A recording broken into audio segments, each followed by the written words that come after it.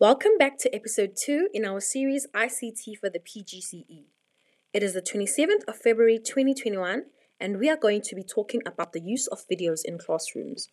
I am Annelisa Mankwente and I'm located in KZN in Kokstad. I am in a group of 3 wonderful members which include Diketseng Makoba in Vaal, Howard Bashoma in Polokwane. In this podcast, we will be discussing various aspects of videos. Let's begin. Hi guys, my name is Howard Washoma from Polokwane in Limpopo. On this day, the 25th of February 2021, I'm going to talk about the importance of lighting when playing a video to students. It is important to consider the effect of light when playing a video because reflections of visuals can affect the clarity of the video, and the video may be unclear if the lighting is inappropriate or too much. Therefore, it becomes necessary to switch off lights in a room for the video to be clearer since videos display their own lights.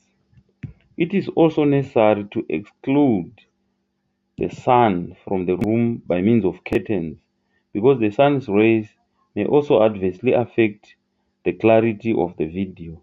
Thank you.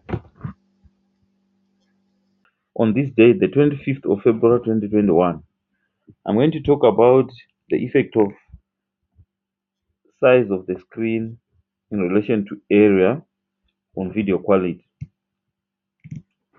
When recording a video, the size of the screen or resolution has an overall effect on the image quality of videos. The higher the resolution or screen size, the clearer the video will be. Resolution also affects the file size of videos. A higher definition video is a higher file size compared to a standard definition video. I thank you. I am Annelisa Mankwente and I will be discussing topic 3. Videos are very useful in teaching because they assist students to learn in various ways. The screen plays an important role when using videos. The position of the screen should be in a place that does not hinder students from viewing the video. Students should be seated in an appropriate manner so that every student may be able to view the video properly. When using videos, the screen size is very important. The size of the screen should be big enough to fit all the information that is displayed. It is important that when using words, the words are displayed in a video in a manner that is not distracted by the background. The background should complement the words and make them pop so that when the student reads the words, they are able to see the words properly. In a video, images are very important because they grab the student's attention. It is important that the image is shown in full and not in half or partially, and that it is relevant to the topic of the video.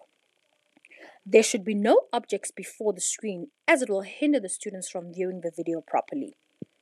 The sound of the video should be clear so that every student may be able to hear the content properly.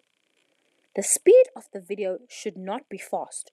Students need to comprehend what they are listening to, so there has to be a slow pace for the video and a proper manner in which the sound is playing.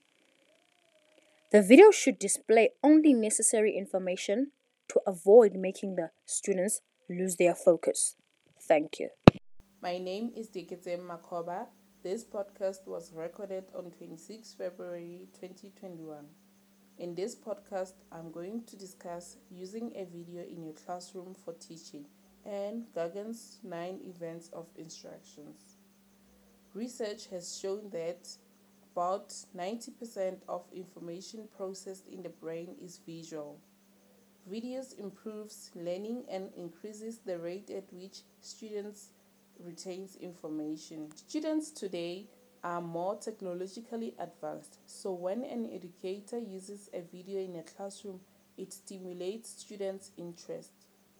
The use of videos in the classroom increases interaction between the educator and the students. It can also help with engaging students in problem solving and fun activities. It is very important to have a clear purpose for using a video in the classroom. Education researcher Pauline Gibbons tells us, open quote, rather than trying to simplify information, amplifying the curriculum means finding as many ways as possible to make key information comprehensible. Close quote. Robert Gagan's 9 events of instruction, based on his research in the 1960s. 1. To gain your learner's attention. You can do so by either beginning the class with a joke or have the learners ask questions. 2. To inform the learners of the objectives. You can describe the learning outcomes of the lesson or tell them how the information in the video will benefit them. 3. Stimulate recall of prior learning. Remind the learners what they've learned previously. 4. Present the learning content using a video. 5. Provide guidance for learning. Include tips on how to get through the subject in the video. 6. Allow time for practice. Pause the video after every 2 minutes and get them to recap on what they've learned so far. 7. Ensure to provide feedback on time. 8. Include pop-up quizzes in the video to assess the learners. 9. Use examples of real-world scenarios in the video lesson. These events are intended to provide educators with guidelines to create efficient learning experiences. Thank you for listening to our podcast. This concludes about the information of videos today. Thank you for listening. Goodbye.